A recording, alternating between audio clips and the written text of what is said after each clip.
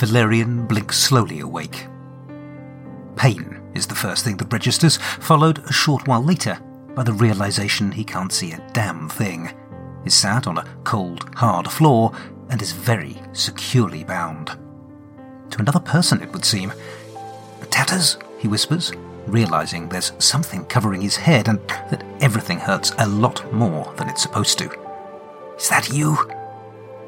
Tatters, with her back to him, can only groan in response. He knows just how she feels. Without warning, the bag is pulled off his head and he is momentarily blinded, though only a pair of candles light the room.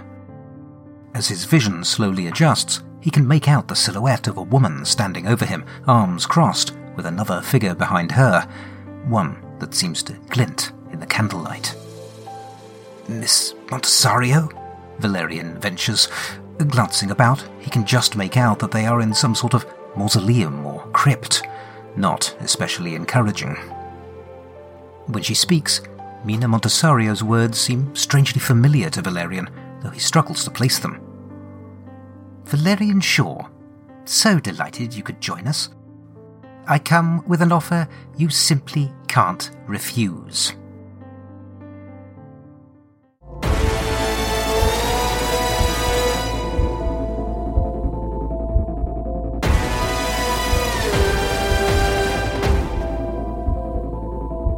Hello and welcome to The Lone Adventurer, an actual play solo RPG podcast with me, Carl White. I will be your narrator, your game master, and your guide as we follow our heroes on their journey into the unknown. For this game, I'll be using the Blades in the Dark rule set, as well as a variety of other systems, tools, and tables as they take my fancy. A word of warning. The following scenes may contain mature themes and disturbing imagery. Listener discretion is advised. The adventure continues.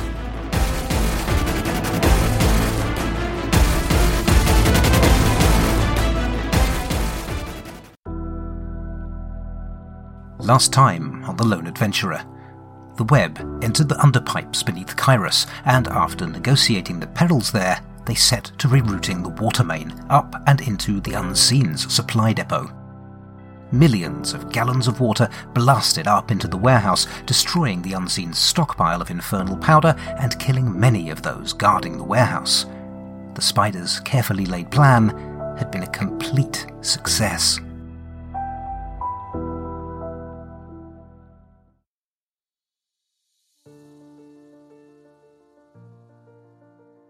"All right, Spider, I have to admit, that was a bloody good plan." Crater is a good way through his first bottle of wine, and a second one is sure to follow. And, by the look of things, he's made a start on the dust already. He's not the only one in a good mood. Unlike the last time they'd all sat on the dusty stage of the dingy, abandoned opera house, this time there is a genuine sense of elation at the success of their mission. Even Trace seems to be in good spirits, at least for her.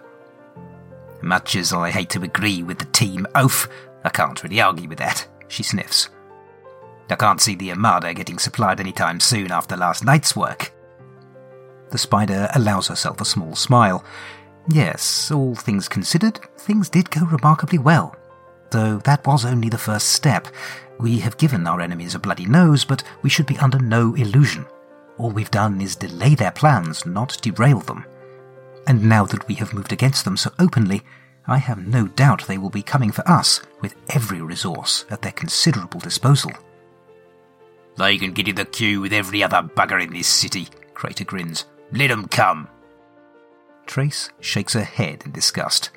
"The tattooed pillock notwithstanding, I suggest it's time we find ourselves a new base of operations, and that we stay on the front foot. Our one advantage is that we're small and agile. If we stay on the attack, keep shifting targets, we keep ourselves hard to track down and our opponents off balance." The Spider glances over at Sallow. Of all of them, he is the only one who doesn't seem to have taken some measure of pleasure in their success. The twitchy saboteur keeps glancing anxiously around the room, gnawing all the while on the stubs of his fingernails. "Everything all right, Sallow?" she asks. Sallow starts as if someone has crept up on him and pinched him. What? No, fine. Everything's fine. Why wouldn't it be fine? All good here. Thank you. The spider narrows her eyes. Sallow, what's wrong? Why so edgy? Sallow gulps and opens his mouth to speak, but whatever he was about to say, whether denial or confession, he is interrupted before he can say a word. Well, aren't you all a sight for sore eyes? As one, the crew turn, and there, striding between the rows of seats down the aisle with his arms spread wide and a grin on his face, is Valerian, and Tatters alongside him. Everyone is on their feet in an instant, unleashing an outpouring of relief and frustration. All of them shouting questions over one another. Valerian raises his hands. Please, please, there will be time for plenty of answers soon enough. But first, I have a guest I would like to introduce. Miss Montesario, won't you join us? Mina, one hand on her holstered arcane pistol and followed by her bipedal automaton and a devotant of Ankara, steps out of the shadows. She calls up to the stage as she approaches, and there is steel in her voice. So you're the one they call the Spider. I understand you're the brains of this outfit. Well, Spider, I think it's long past time we had words. Usually, when I drop an Easter egg into this story, I'm referring to other geeky media, but this time I open the chapter with a more self-referential example. If you notice that Mina's words to her captive exactly mirrored Valerian's when he captured her way back in Season 1, Chapter 2, then award yourself 5 geek points. How did that intro scene come about? Well, I worked through the crew's initial downtime steps of payoff, heat, and entanglements.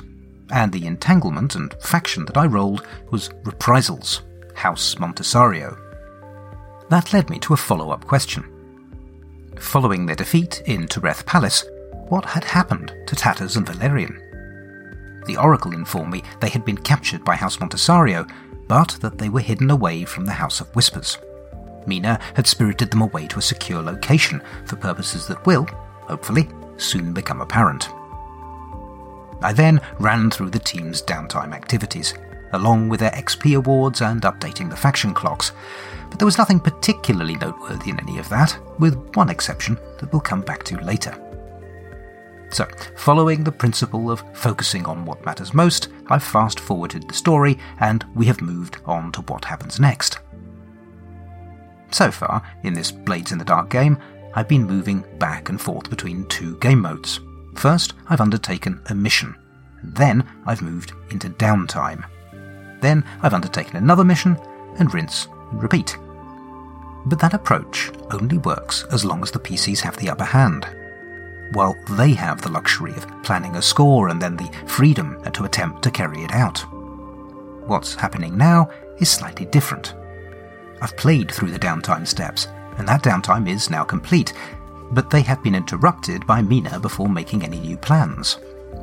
The virtual GM has taken greater control of the narrative at this point, and instead of being proactive, my crew are now reacting to external events.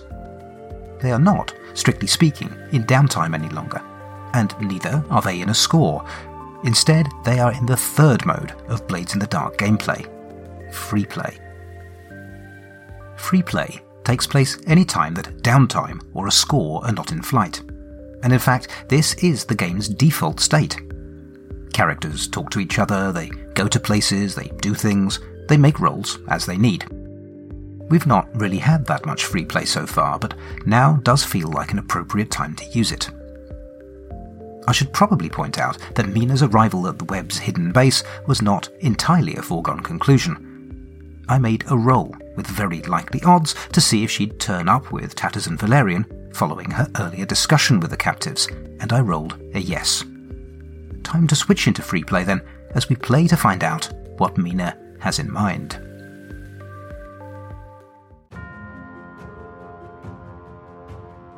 The spider gestures for her companions to sheath their weapons and inclines her head. Mina Montesario. An unexpected arrival, given that this place is supposed to be a closely guarded secret. She fixes Valerian with a flinty gaze, then looks back to Mina. But it is a welcome one, nonetheless. You are quite right. We do have a great deal to discuss. Would you join us? The group climbs up to the stage, Mina striding ahead until she stands face to face with the spider. Unnoticed, behind her, Tatters slows, then stops, putting a hand to her temple and grimacing. Mina glowers up at the web's leader. Quite the game you've been playing, Spider. First with me as a pawn, and now it seems with the whole city as your game board. Most of which is now on fire. Tell me, is there a strategy behind all this chaos? The spider smiles, though it doesn't quite reach her eyes. As I recall, Miss Montessario, we are not the only ones with a penchant for blowing things up. But the question is a valid one. In the face of the insidious menace this city faces, a strategy is exactly what we need. I trust Valerian and Tatters here have filled you in on what we... She trails off as she notices Tatters. The Arcanist seems to be in some distress. Valerian places a protective hand on the young girl's shoulder and glances at his companions. She'll be all right. She's had a rough run of it of late, what with the prison escape and then the fight at the palace. It's taken a lot out of her.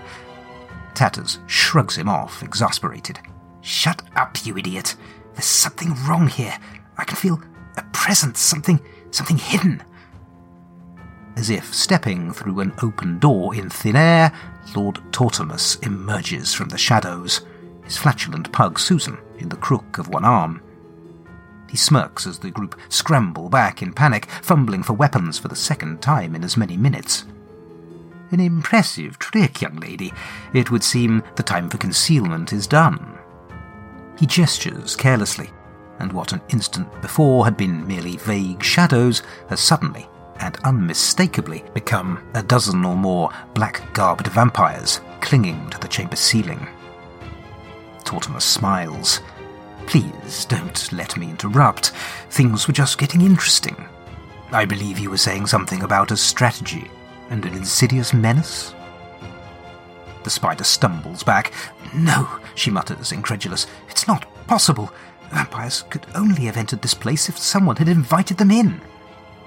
Goodness, the vampire lord exclaims in mock horror, raising a pale, perfectly manicured hand to his lips. Who could have done so dastardly a deed? And he gives Sallow a conspiratorial wink that is impossible for the others to miss. Sallow looks as if he wishes the stage would swallow him up, but it shows no sign of cooperating. He folds under the stares of his companions, by turns betrayed, accusatory, and heartbroken.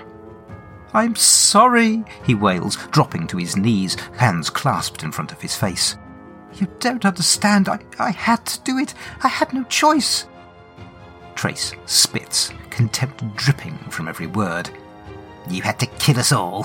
What possible reason could you have had to sacrifice every true friend you ever had?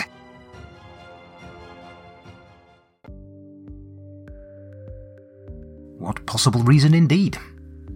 I'm afraid that's going to have to wait just a moment. It's fair to say that things have turned really ugly really fast, and I confess, I have had a hand in that. I mentioned before that it was me who asked the question, does Mina track down the web and invade their home? What I didn't mention was that I also asked if Tortimus and his vampire spawn showed up too. The reason for that question was because I had finally figured out the nature of Sallow's betrayal. He'd invited the vampires into the web's safe haven. I'd also asked a follow-up question. How did Tortimus enter? And the answer was, reveal spirit. That suggested to me that he was hidden and that he would be revealed. I considered having Tatters make an attune roll to detect Tortimus, but I thought better of it. The Blade's rulebook states, when a player does something challenging, we make an action roll to see how it turns out. An action is challenging if there is an obstacle to the PC's goal that's dangerous or troublesome in some way. We don't make an action roll unless the PC is put to the test. If their action is something that we'd expect them to simply accomplish, then we don't make an action roll. Well, it seemed pretty clear to me that no roll was required here. This was just the story developing, and so the opportunity was there to give Sallow something cool to do. I'd have done the same were I running a group game as the GM, and Sallow was one of my players' PCs. Now, normally, in Blades, the GM involvement follows purely from the PC action rolls. Failures, or partial successes, dictate where the story goes.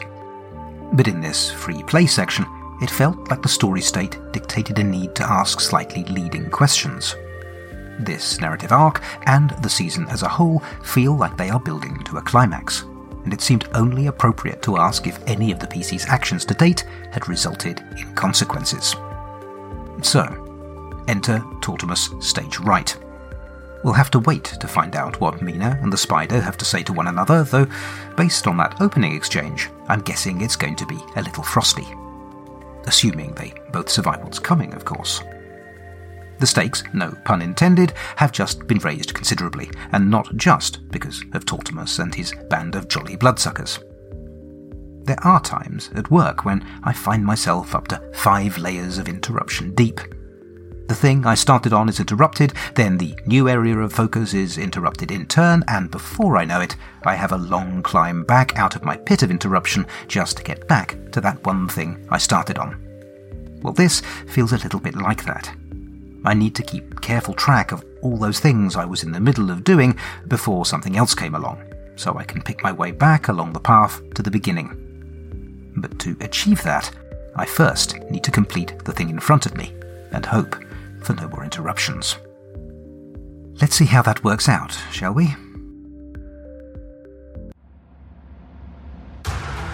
Are you looking for a D&D podcast with a dark side? Something more like Game of Thrones and less like Monty Python? Tale of the Manticore is part dark fantasy audio drama, part solo D&D RPG. There's no plot armor here. The dice make all the important decisions. Join me as I resurrect the excitement, wonder, and emotion of old-school D&D. Made for a mature audience, Tale of the Manticore is both a fiction and a game. It's the story where chaos rolls.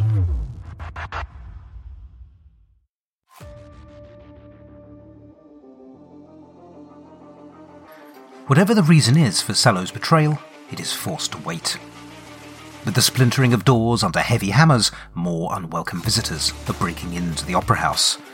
A group of perhaps a dozen unsavoury types spread out through the circle seats above the auditorium. They line up, crossbows trained on the figures on the stage. Their leader, a heavy-set, brutish type in a filthy leather waistcoat, steps through their ranks and sneers down. So, this is the famous web, is it? Can't say I'm much impressed. Shit, Trace whispers. Unseen. Tatters, her face pale and drawn, glances about. Never mind those idiots. Where the hell did Tortimus and his people go? Valerian shrugs hopelessly, looking around in vain for any form of cover that is not soft furnishings. Crater takes a swig from his bottle and grins up at the newcomers. Wade, isn't it? You're bossing up with you, fat man. The shapeshifter, calling itself Wade, looks suitably taken aback. How the Never mind. My boss, as you call her, drowned along with our supply and pretty much everyone else in that depot. And much as I hated her guts, there's only one answer to an insult like that. He raises his arm. Pick your targets, boys. A booming voice, magically enhanced and coming from outside the building, interrupts him. You in there, this is the law. The building is surrounded, and you are all under arrest. Come out, with your hands up. Mina, her pistol drawn, side-eyes the spider. This place is a closely guarded secret, is it? I'd hate to see you loosely guarded ones. What did you do? Hand out invitations? The spider grimaces. You know, things were actually going pretty well until you showed up. Mina turns to her, incredulous. You are not seriously saying that this shitshow is somehow my fault? Behind them, Crater grins broadly. He looks like he's having the time of his life. Valerian glowers at him. What the bloody hell have you got to look so cheerful about? The big man shrugs, his white teeth stark against the blue ink of his facial tattoos. I don't know. I'm just a glass half full sort of bloke, I reckon. I'm about to get to crack some skulls, and I figure that, just for once, things can't possibly get any worse.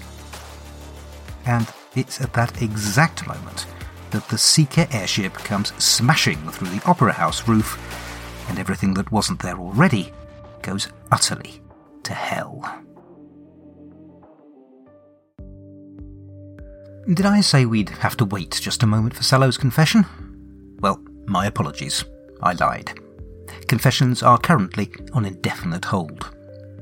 Because, you see, when I rolled to see if Mina and the Undying tracked down the web, I figured that they were not the only players on the board, and so I also rolled to see if the Unseen would track the party down, and I got a yes, but I ruled that meant many of them had died in the flood, and so they showed up in small numbers, but still represented a significant threat.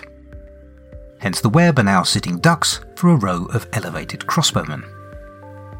But of course, that wasn't the end of it, because, as everybody knows, the one thing you simply must do when the peril has been amped up to the max is amp it up a little bit more. In the immortal words of Nigel Tufnell, these go to 11. And so I asked the Oracle if anyone else showed up, and it turned out that not only were the Blues banging on the door, but the Seekers had also tracked the crew down. They are called Seekers, after all, the clue's in the name. And when I asked how the Seekers entered, well, the response from the Oracle was breach home.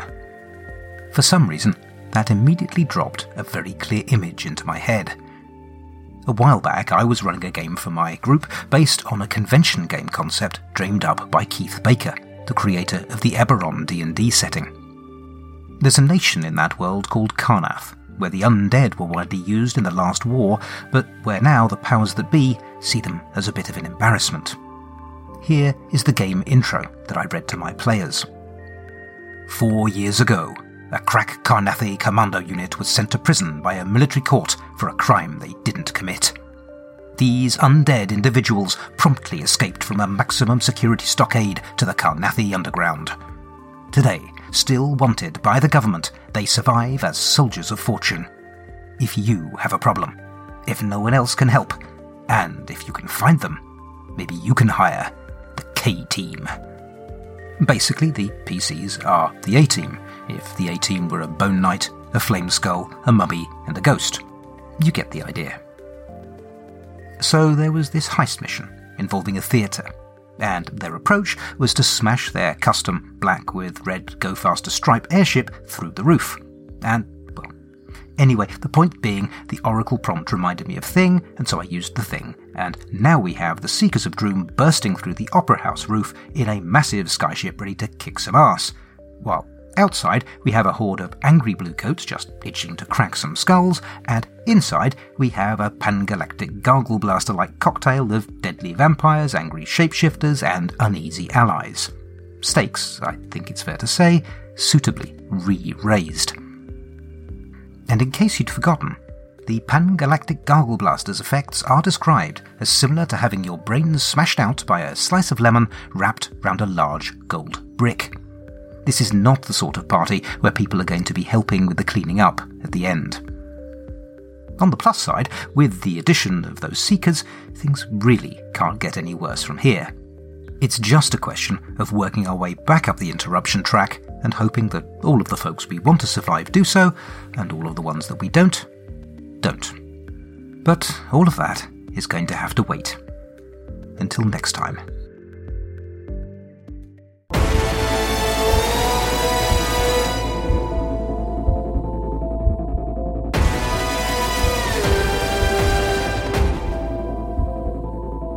You have been listening to The Lone Adventurer, a solo RPG podcast played, written, and performed by me, Carl White.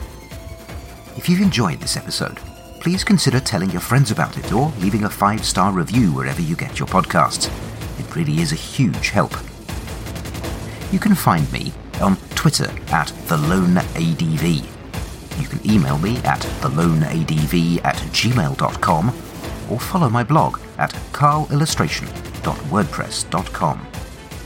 You can find show notes for this episode and all the others at theloneadventurer.podbean.com. where I include any links mentioned in the episode as well as mechanics information. I also include a link to a full episode transcript. The story will continue in the next episode of The Lone Adventurer. Thank you for listening.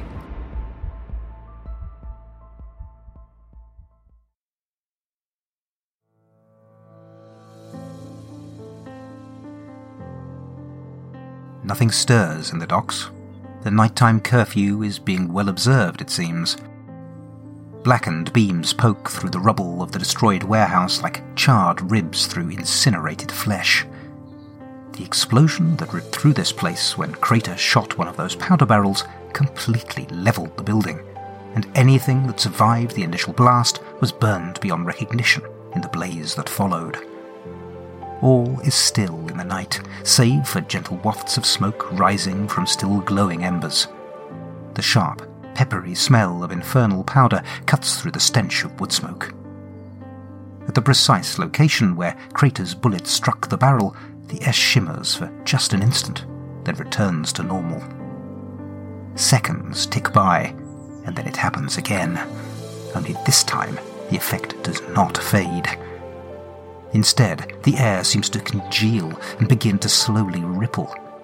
At that spot, a strange patch of otherness begins to form, disturbing to the eye, were there anyone there to see it.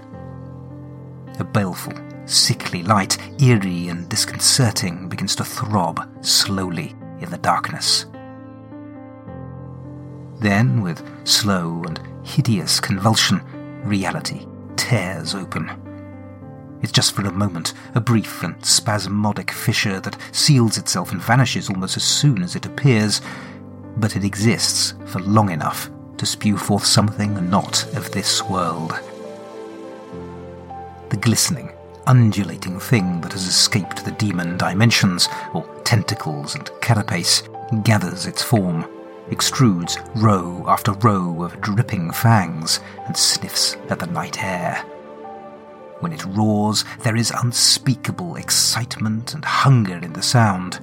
Across the city, 100 sleepers shift, uneasy in their dreams. Then, the thing that should not be here sets off to hunt.